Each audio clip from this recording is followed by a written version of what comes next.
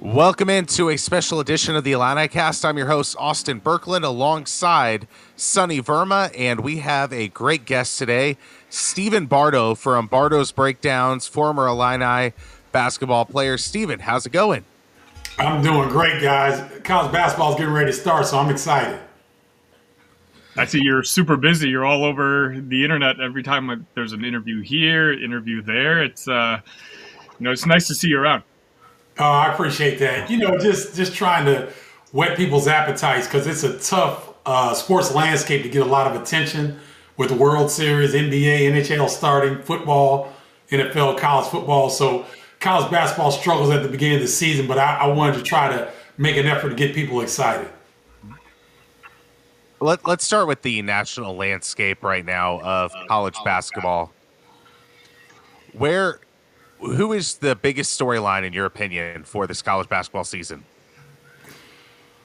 Well, I don't think we have to really look outside the Big Ten much. I mean, you could talk about St. John's and Rick Pitino bringing in 13 new players. But in terms of storylines, Purdue Boilermakers, will they have a similar fate as Virginia did? The first team to lose as a number one seed against the 16 in the NCAA tournament. I believe it was to Townsend State. They came back next year and won the national championship. Purdue as the returning National Player of the Year. They certainly had the talent to make a deep run and Final Four run. So, there's a ton of storylines, but I think there's not many more better than what's coming out of West Lafayette. There's a wide-held, I feel like, perception that the Big Ten compared to previous years isn't as top-heavy as it has been. Obviously, you've been going to different practices and you've been talking to different coaches.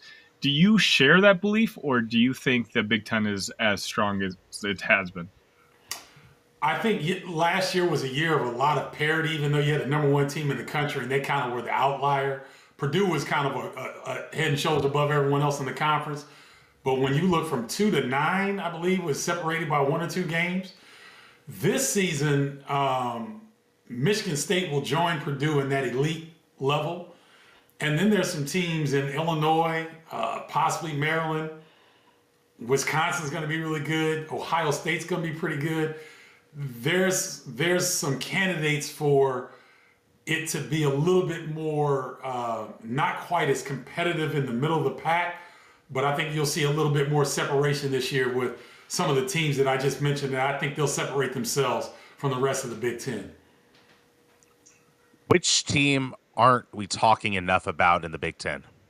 Nebraska. They are the oldest team in the Big Ten. They have 9 guys.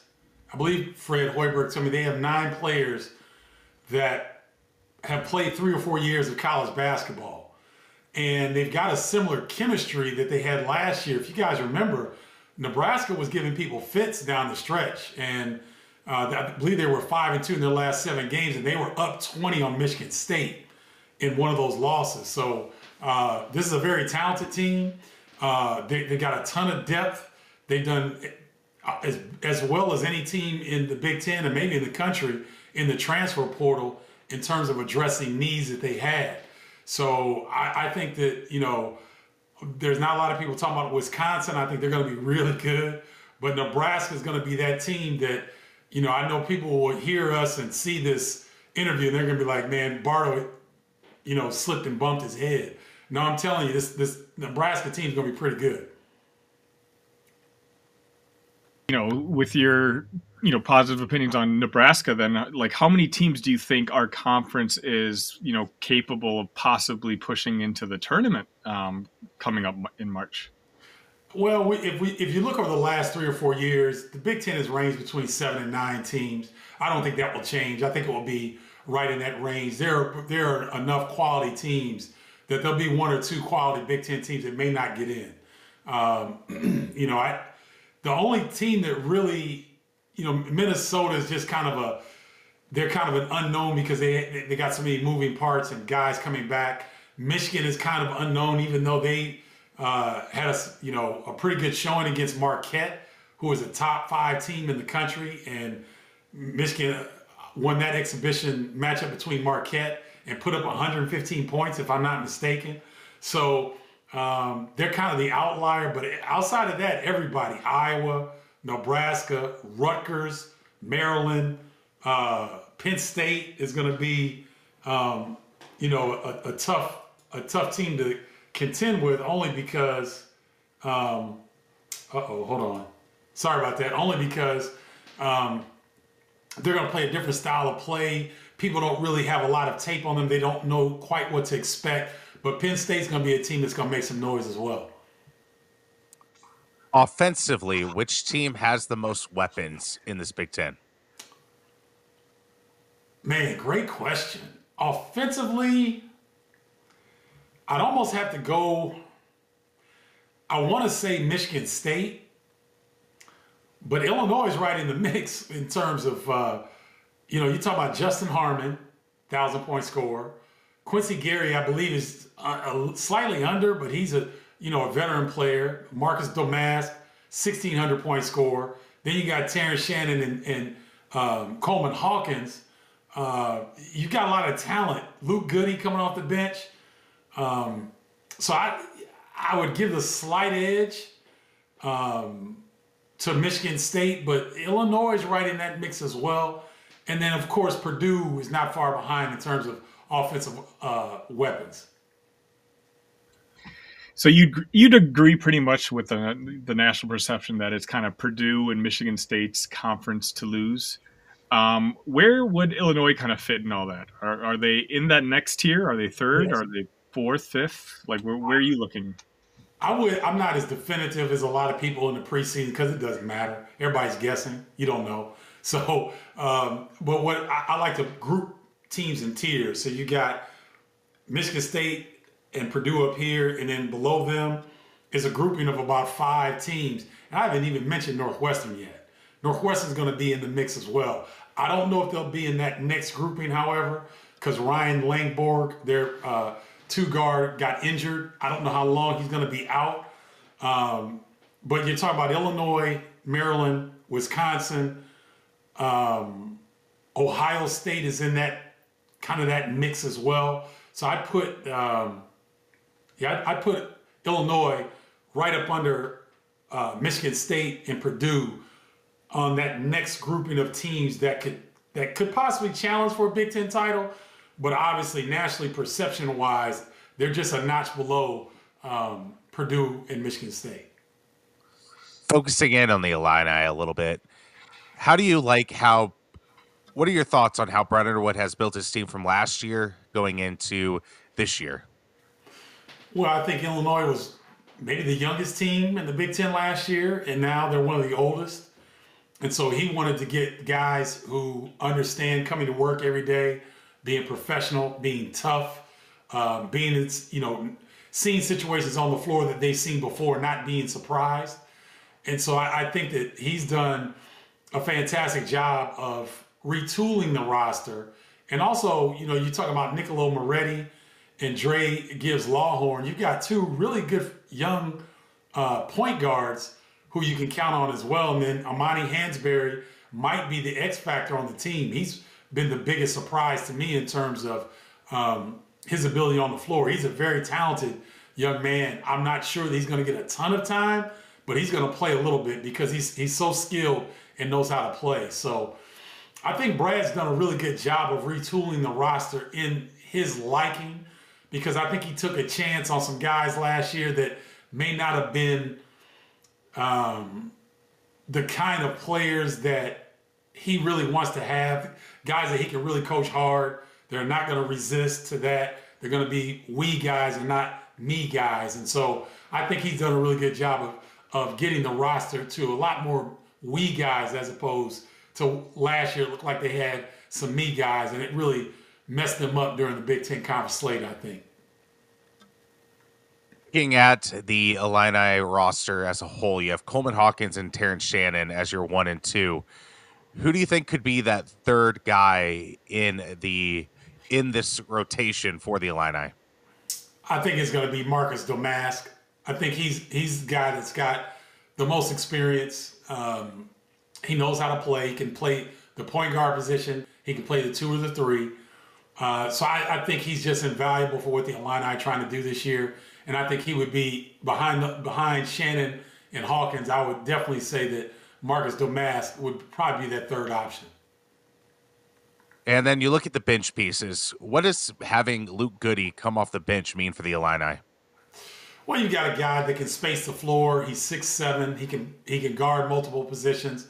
He's a pretty good rebounder from the wing position, and he understands what Brad Underwood wants. And so, when you've got returning players who understand their role, who are good chemistry guys on the team, certain players in Luke Goody's position would be frustrated, would be antsy because he had that injury. He wants to come back and play so badly.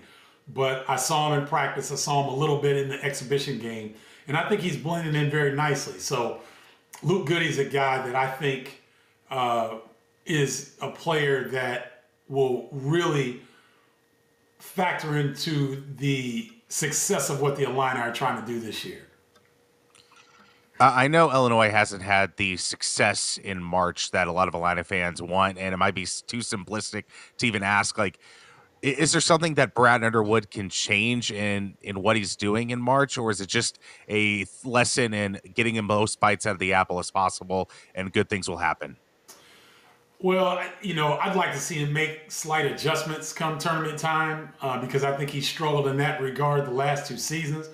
But if you look, last season, that team was very disjointed. And I don't know if any kind of adjustments would have helped that Illini team last season. But just slight tweaks in the tournament is what I'd like to see. Everything else, I think he's doing a really good job. Like I said, I think the roster is more well-suited for a deeper run in the NCAA tournament and a better showing in the Big Ten conference race. So I don't think he needs to change much. And I think, recruiting the guys that he did and bringing in the pieces that he has this year, I think that will help overcome some of the struggles that we've seen the last couple of years with the Illini and the NCAA tournament. You talked about the team being a little disjointed last year, and I know you talked about how you were able to kind of observe practice this year. What's the vibes like from the coaches, from the players, from what you saw? What's kind of the mood down in Champaign? Well, I was really fortunate to go to a Saturday morning practice after they played Ottawa in the exhibition. So it's very interesting to see how college players will respond when they have to, play an exhibition game and then they have to come back 12 hours in practice. And they were going like their hair was on fire. I mean, it was as competitive as a practice as I've seen this preseason. They were loud, they were spirited, they were fist pumping, high-fiving. There's a really good level of chemistry on this team. And so that's what really impressed me the most was their ability to come back the next morning and understand, what they did well, what they didn't do so well in the exhibition game, and come back and work on those things the next morning, and they got after it. And so that's what impressed me the most is that this group is not going to be satisfied with a little bit of success. They're going to come back the next day and go just as hard as they did the day before.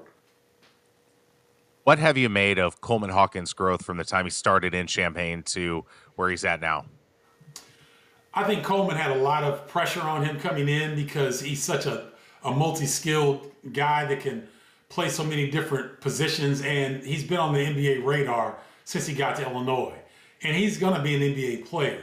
He's got that kind of skill set. He's got the physical attributes.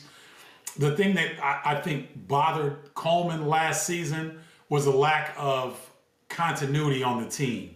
So you have Sky Clark come in, he's running the point, he transfers. You got Jaden Epps coming in, he's running the point, he gets upset, and then he's going to transfer. And so, when you have that kind of turnover at the point guard position, it's tough for players like Coleman Hawkins to find their space. So I thought he was trying to compensate for that lack of stability and leadership at the point guard position. And I thought he got in trouble last season trying to make too many plays. He was overthinking the game. What I've noticed about him this season is that it seems to be he's playing more off instinct, letting the game come to him, making plays when they're there, but not trying to be too much, because there's times when he tries to be Magic Johnson, he ends up looking like Tragic Johnson. And so we don't, as a Illini, former Illini, I'm going to take my analyst hat off, put my former Illini hat on. I don't want to see him doing that. I want to see him playing the 5, the 4, the 3. And if he gets the rebound on the defensive end, push the rock because he's got the ability. But don't try to do too much. Trust your other teammates to play their role, and I think he'll be just fine. Point guard was an issue last year, but it's almost a glaring issue coming into this upcoming season. Do you share the concerns that everyone else seemingly has? Brad obviously seems very confident in the position, but the rest of us are kind of unsure. What are your thoughts? Well, I think Brad Underwood is a smart coach, and he understands that the narrative around the Illini is that what are they going to do at the point guard position? I liked what I saw from Ty Rodgers. You don't necessarily need a scoring point guard in today's game, contrary to popular belief. If you look at the starting lineup that they put out on the floor, Quincy Guerrier, Terrence Shannon, Coleman Hawkins, and Marcus Domask, you don't really need your point guard to score when you got those kind of guys that can score the ball. But what I like is Brad Underwood and his staff have created sets where Ty Rodgers can take a guy right into the post and score right up over the top of him. He did it 3 times against DeJuan Harris, who's one of the best point guards in the country. So after seeing that and seeing practice, Marcus Domask is going to run some point. Nicolo Moretti can come in spots. And I think they can do it by committee, which, sounds similar to last season. But the difference is these guys are both feet in. Sky Clark, Jay Nips, they weren't both feet in. All the players on the team that I've seen are all in. And so I think that there's a trust factor in this season's team that didn't exist last year. And so I think that, they're going to struggle at times because there'll be teams that'll throw pressure at them. And that's what I want to see. How do they handle pressure? How does Ty handle a guy like Ace Baldwin from Penn State who's going to be in his jock from 94 feet? How's he going to handle that? That's what remains to be seen. But overall, I think the Illini would be fine at the point guard position. What scares you most about this Illini team, looking at them and the expectations that Brad Underwood and his staff even have on this team? Kind of the point guard position. I can see positives in it, but I can also see, look, I was a defensive player of the year in the Big Ten. I know how to exploit people's weaknesses.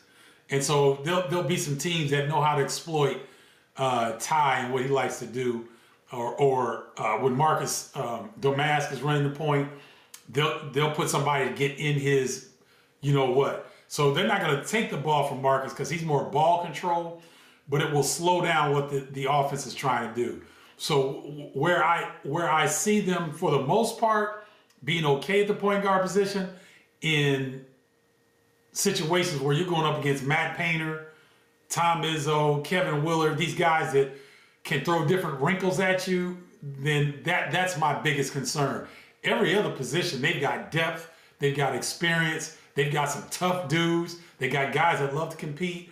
You got Dane Danger inside who really didn't get a whole lot of tick against Kansas, but with these bigger centers that the Big Ten has a plethora of, you'll see more of Dane Danger because Coleman Hawkins will get in foul trouble at some point.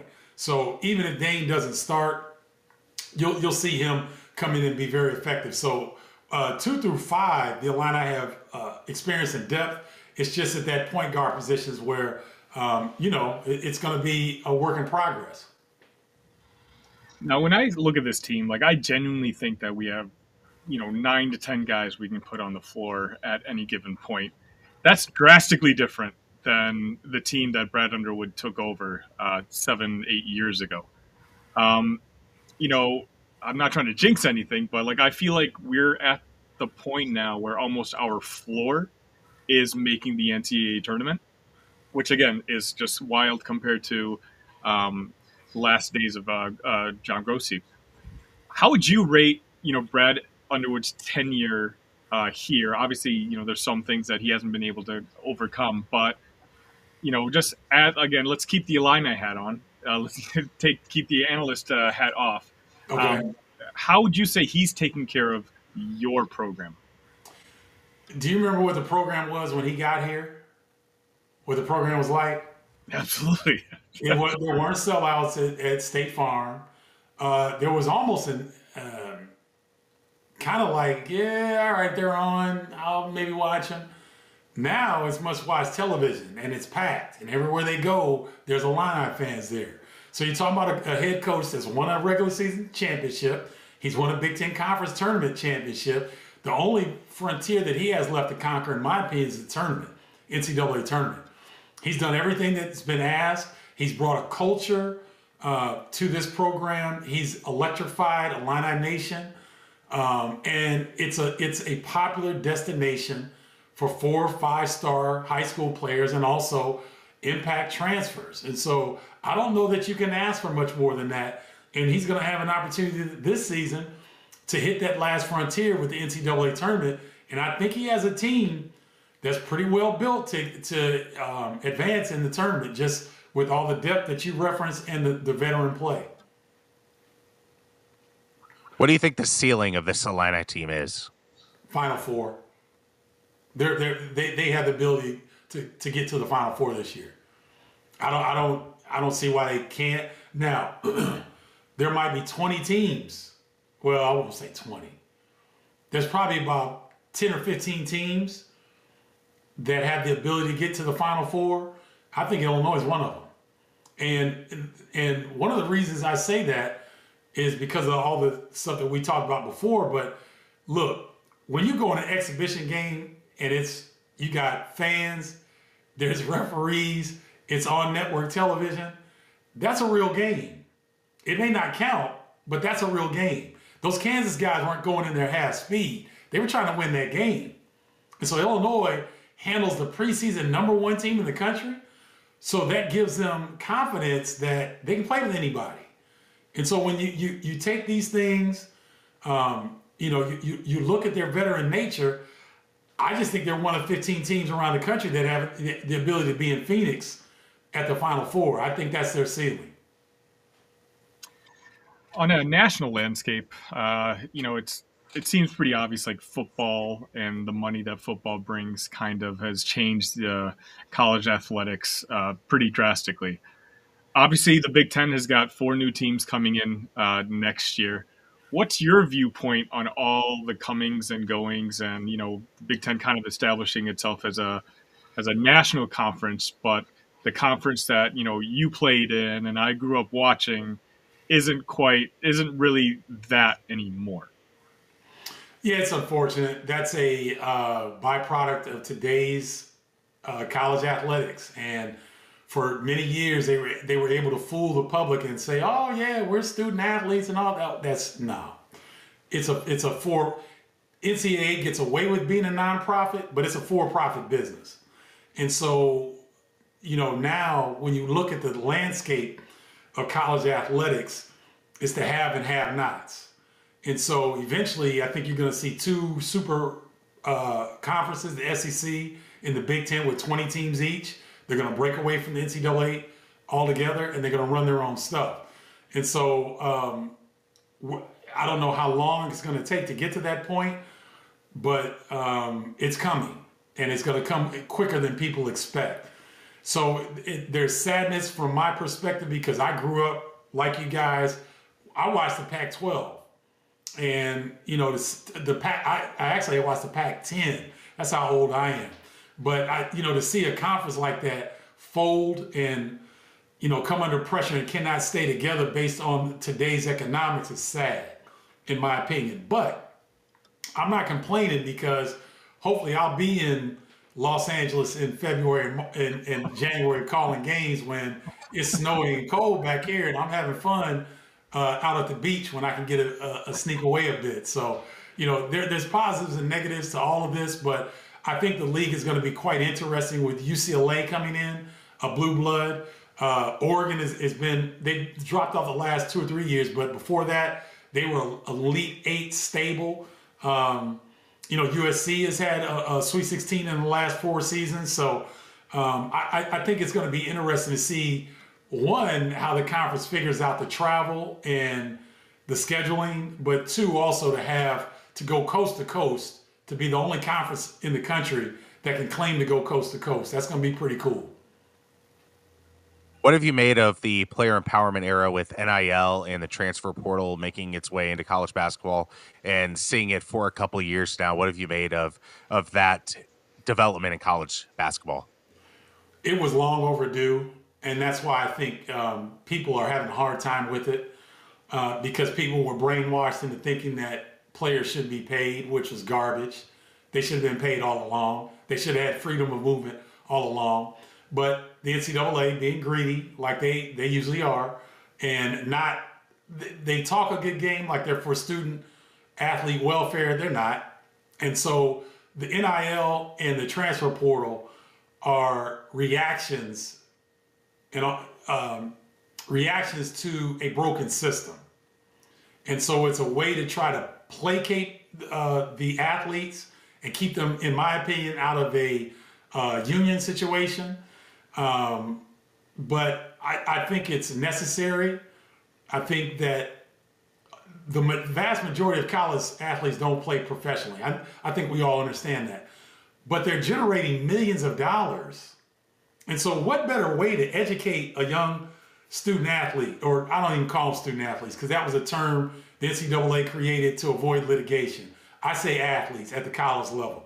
What better way, if you're going to call yourself education based, what better way to educate somebody when they spend 40 hours a week at least giving up their body, their time, having career-long injuries that they suffer from college? What better way to educate people to have them benefit in the fruits of their labor? Where else do you see in the United States that people can work 40 hours a week, but then it's supposed to be enough to get your college education paid for? That's not good enough. So these measures are reactions to a system that was broken, that was exploitive.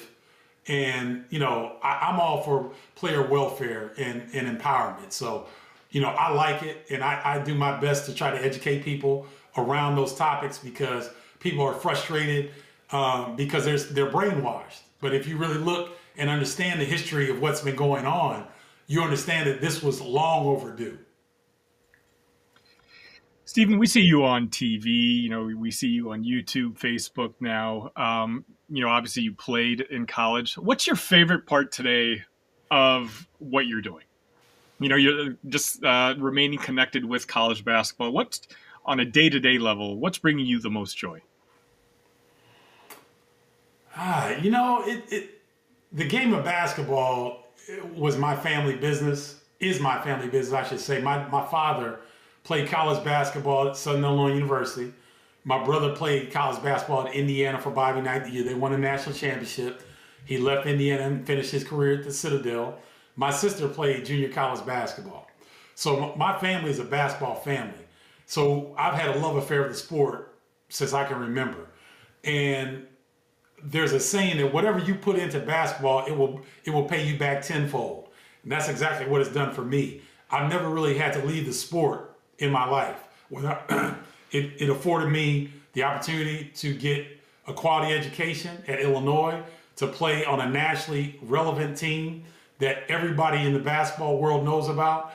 It allowed me to play 10 years of professional basketball, to play in the NBA a little bit, to play overseas and get a chance to see different parts of the world. And now to be able to talk about the game and get paid handsomely for it, shoot, sign me up. So that aspect of the game I like, but I also just love being able to call these games and be around the young players because they look up to me. They know that I play. They know I had success. They listen to me on the television. So if there's a player that's struggling, I can go give them some inspiration.